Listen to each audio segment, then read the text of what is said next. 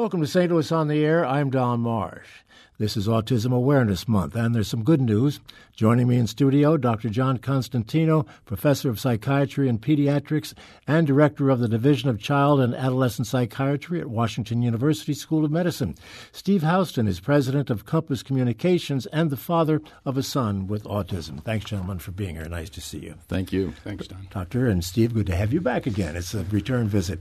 Doctor, let me begin with you. If my numbers are correct, it would appear that the diagnoses of autism has decreased by about 50% over the last 18 years. Is that right? And if so, why? Sorry, the diagnoses of autism. Well, have over leveled the last off. They seem to have leveled off to some degree. The new reports from the Centers for Disease Control will be coming out in a few weeks, actually. But that's after a period of a very remarkable acceleration in the prevalence of autism over the years. Do we know the reason for either the acceleration or the leveling off? Well, so what we think is going on is that autism has actually always been with us, and that a lot of the increase in prevalence over the last 20 years has been greater recognition, which is a good thing. There are many children who were assumed to have a very low cognitive ability or what's called intellectual disability, who actually had autism spectrum disorders and were not diagnosed as such and were assumed to be delayed because of cognitive problems rather than having autism. And that's a big mistake to make because those children can be educated in ways that wouldn't be implemented if they're assumed to have the wrong condition. And then also milder manifestations of the autism syndrome have now been recognized in children, and it's understood what their impact on children actually is. Steve, could you give us some sense of what your own situation was as you were learning that your son was autistic? I think John was born in 1995, which I think was the first inkling that they started to do early interventions with these kids. So he's part of that first generation where they're doing the early interventions. By 2000, I think autism was diagnosed in 1 out of 150 children. Today, it's like 1 out of 68. But what we found along the way with early intervention, and when you have a kid with autism, you're like thinking, what is the possibility? You have no idea what it is. But he had physical, occupational, social, cognitive therapies, therapies I'd never heard of before.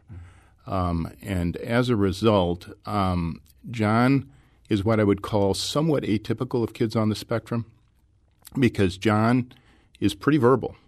A lot of kids on the spectrum, they don't talk and they have very poor language skills. John's also pretty friendly and outgoing. A lot of kids on the spectrum are extremely withdrawn and some have serious behavior issues. But the one thread that seems to hit everyone on the spectrum is my son John just struggles to socialize. You can see him try to do it, and then you'll just see it stolen by autism. How did you first become aware of this? What did you see? What were the symptoms, signs? Well, again, John was somewhat atypical because John was born microcephalic, which is smaller head size. We didn't know that at the time until we participated in a study with WashU, and this was 2 years ago, I think, that John had Wren-Penning syndrome, which is extremely rare. It's almost entirely confined to boys. It isn't a cause of autism, but it is a contributor to it. He also had another genetic defect within him. And all of this was uncovered because we've unlocked the genetic code. But when we first discovered it, you have no idea what the path is ahead of you. And you struggle to figure out what you should do. Should my wife quit her job and work full-time with my son? Or should we just get him in these programs and us both working? Because let's face it, we realize we're going to have to do some generational giving to support John once we're gone. Steve mentioned the genetic code, doctor, and that seems to be an area of research that is promising at the moment. Very promising. So about 1/3 of all cases of autism spectrum disorders are now able to be identified with respect to a major genetic cause. And that has only become possible in the last 5 years or so. And the costs have come down to the point where those kind of determinations for a child with an autism spectrum disorder can be made for either fully covered by insurance or even just for a few $100s. And that's in comparison to all the other testing and all the other things that go on. Fully 1/3 of the children in the population with this condition can be typed, as it were, with respect to a genetic contributor to that condition. So that is the key to this genetic research, is actually identifying the degree of the condition. Is that correct? Well, it's one key, because what happens is there are many, many roads that can lead to autism. Imagine in John's case that he went for 20 years without knowing that, without his family knowing that a major cause of his condition, a partial cause of his condition, was this particular rare genetic abnormality. And the treatments, the prospects for specific targeting of these syndromes biologically, medically, it requires having groups of children or groups of families get together who have similar pathways to the condition, rather than trying to mix apples and oranges and have everybody try to respond to the same kind of treatment.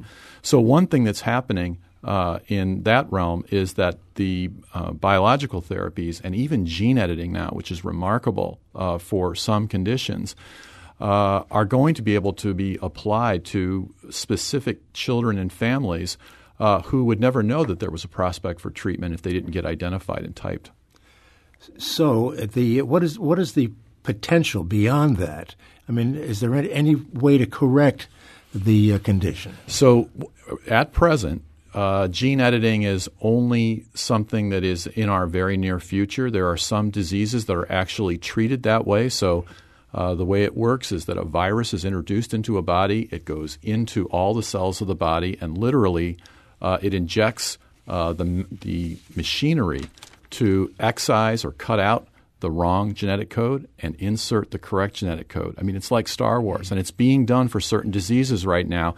Hasn't yet been applied to autism, but that's not very far away. If this works and proves to be viable, would it be helpful to someone like John, Steve's son? It potentially could be viable and effective even in a young adult who has a condition like this. And still, we're a number of years away from making this exact enough and effective enough, and we don't know yet how many individuals with autism spectrum conditions will be able to be treated in this way. But again, we're just at the threshold of being able to do that, and it is being done in other human diseases. Steve, this has to be very exciting to you, someone who makes his living by spreading the word about autism and the research that's being done on it, and also having an autistic child. It is, but I would caution, we've done this at Autism Speaks, that a lot of people talk about cures. We're not talking about cures at this point. We are talking about greater understanding, greater awareness of autism and those on the autism spectrum. I've told a lot of people that if I could give my son John a pill that would cure him of his autism, I would certainly do so. But I really would miss the John that's changed me. I mean, when you have a child with a developmental disability, it opens you up to so much more about life and the people you meet and the incredible compassion that people have to people on the spectrum. Doctor, we hear that a lot. Well, and one of the remarkable things about what Steve just said is that what we understand now about autism is that it's not an all-or-nothing thing, and it blends into the general population, and it really autism is part of us all in a certain way. And even very mild kinds of manifestations of autism enable children to do some children and some individuals to do extraordinary things and to make remarkable contributions. And so thinking about where autism as a variation in brain development is one that is adaptive to an individual. So, for example, if it helps them focus, if it helps them stick to a task, if it helps them really adhere to something that's going to make them more successful, versus when it's too much and it starts to really take a hit on a person's able to, direct their own course and think in the way that they want to and make their own sort of decisions, that's when the impairment is something that we really want to try to treat and prevent. Yeah. That's Dr. John Constantino of Washington University School of Medicine. We're talking autism with him and with Steve Houston, the father of a young man who is on the spectrum. We have to take our break now. We'll do that, come back and continue this talk. This is St. Louis on the Air on St. Louis Public Radio, 90.7 KWMU.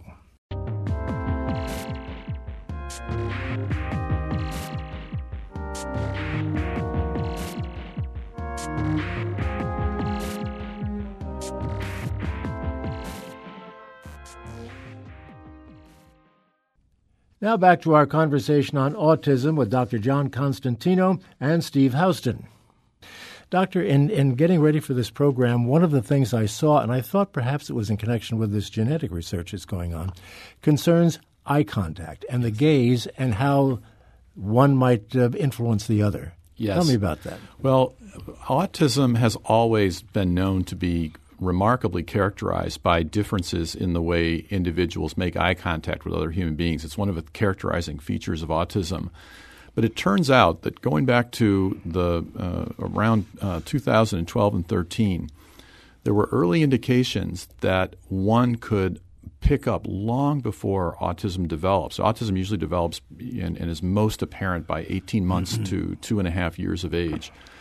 But it became clear that for children who are going to develop autism, particularly those born into families who are already affected by autism, that their allocation of eye gaze towards the social world around them, to people, to faces, was falling off or eroding by 2 months of age.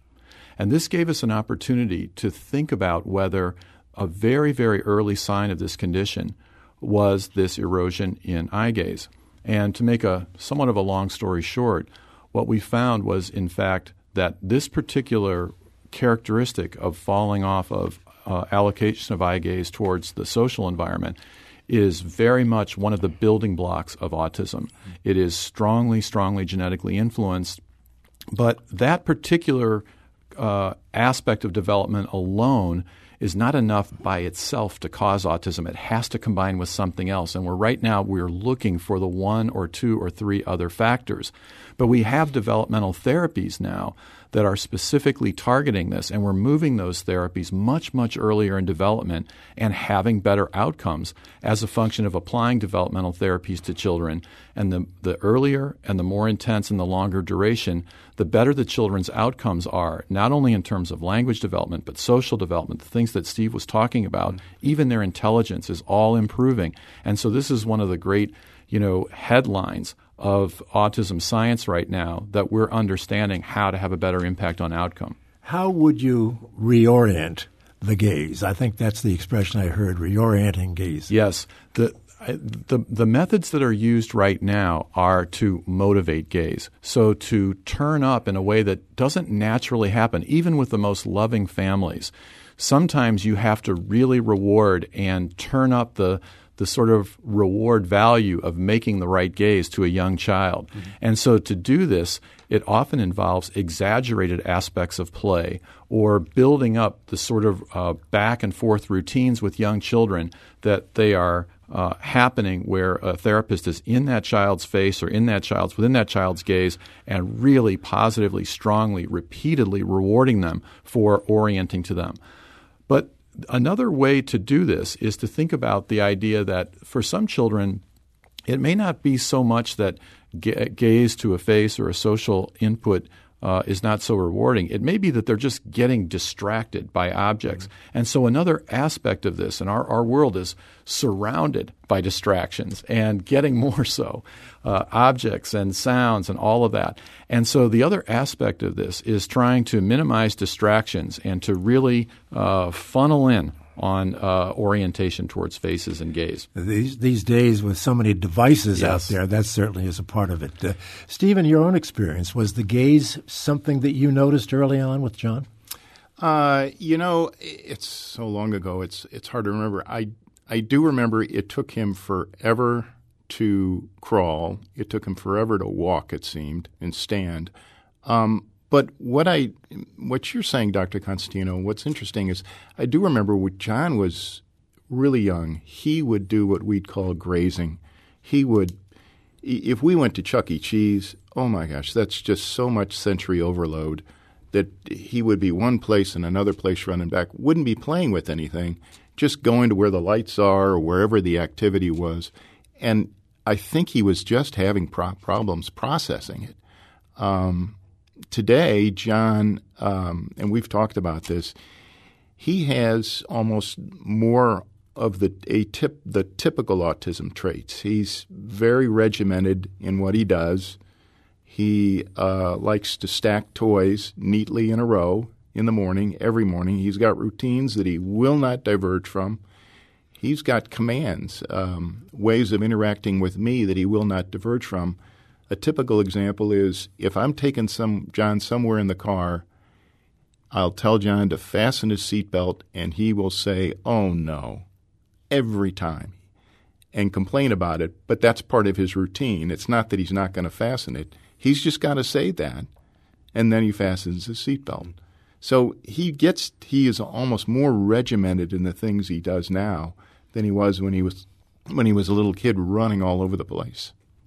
Doctor, some children do develop a little more slowly than others. Right. What advice would you have for parents who say that my child isn't crawling, as was the case with John, yet, and perhaps he should be, or walking, or any of these things? Right. What advice do you have for them as to when they should seek some sort of attention for the problem? Well, the earlier the better, and any developmental delay can be very hard for a parent to disentangle what aspect of this is from motor development, what aspect is language, what aspect is social, what aspect is cognitive.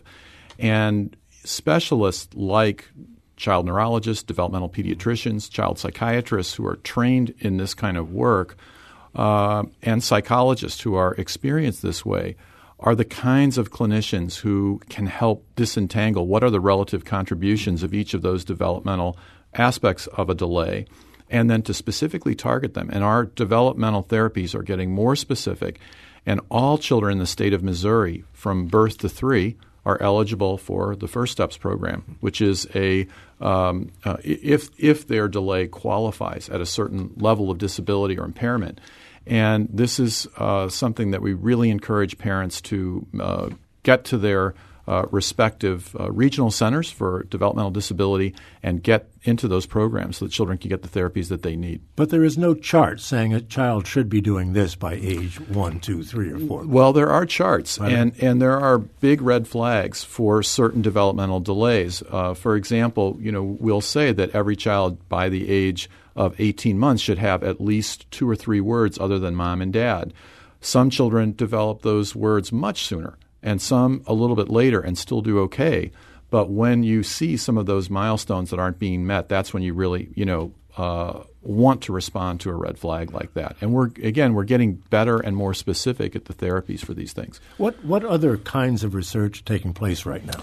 So one of the things that we're trying to track down, now that we know that there are specific genetic factors that can influence autism spectrum disorders, we're very interested in not only how those, but how other factors that we can't measure as well are transmitted and running in families. One of the concerns that people have now is that if there is autism running in the family, what is the risk to the next generation? And there isn't great data on that since the autism explosion of prevalence of 20 years ago. And so one of our highest priorities, and one that we want as many families as possible to participate in the region and nationally, is to go to our website, which is they can find it through by SDS Lab, Social Developmental Studies Lab at Washington University, and there's a link there that they can click just for 5 or 10 minutes to give us the information on their families. Because right now we're trying to count and track how autism is transmitted to the subsequent generation. That'll give us lots of information, not only about risk to new moms and families who have autism running in the family, but also new insights into the kinds of autism that can occur when multiple genetic factors are at play, and you can't specify any singular cause for a condition in a family. We will put a link to that website on ours at stlpublicradio.org. Steve, what the work that you're doing with the autism community and research and what have you, what's going on right now in terms of what you're looking at? What events are happening that will keep this subject alive and in people's minds? Well, we have a chef's gala coming up next week. I believe it's on the 25th, if I'm correct. And that's to raise money for Autism Speaks. We have a walk in October. And we really want to get the word out to anybody who, if you think you have a child on the spectrum, one of the first places you should go to is autismspeaks.org. There are more than 40 toolkits which people can look up, and it gives you a whole array of information. How to deal with a meltdown, how to get your child to go to the dentist, how to potty train the child, how to work in an education plan. All of these advocacy type information that will help people better navigate autism, because one of the great things about Dr. Constantino's studies is that the earlier you can start that intervention, and the more the better outcomes you're going to have. We'll put a link to that site as well on our website at stlpublicradio.org. A final thought, Doctor? We have to break this up. Well, I want to underscore Steve's point. The Autism Speaks website is like the American Heart Association for autism, and there's a ton of information on the Internet, and not all of it is great. A lot of it's very well-intentioned, but Autism Speaks has terrific information for families across the board in terms of being able to recognize signs and symptoms, how to navigate the system of care across all the different states, how to navigate the transition of development from childhood to adolescence to adulthood. And it really is a superb and very well vetted source. Important information indeed. Yes, it is.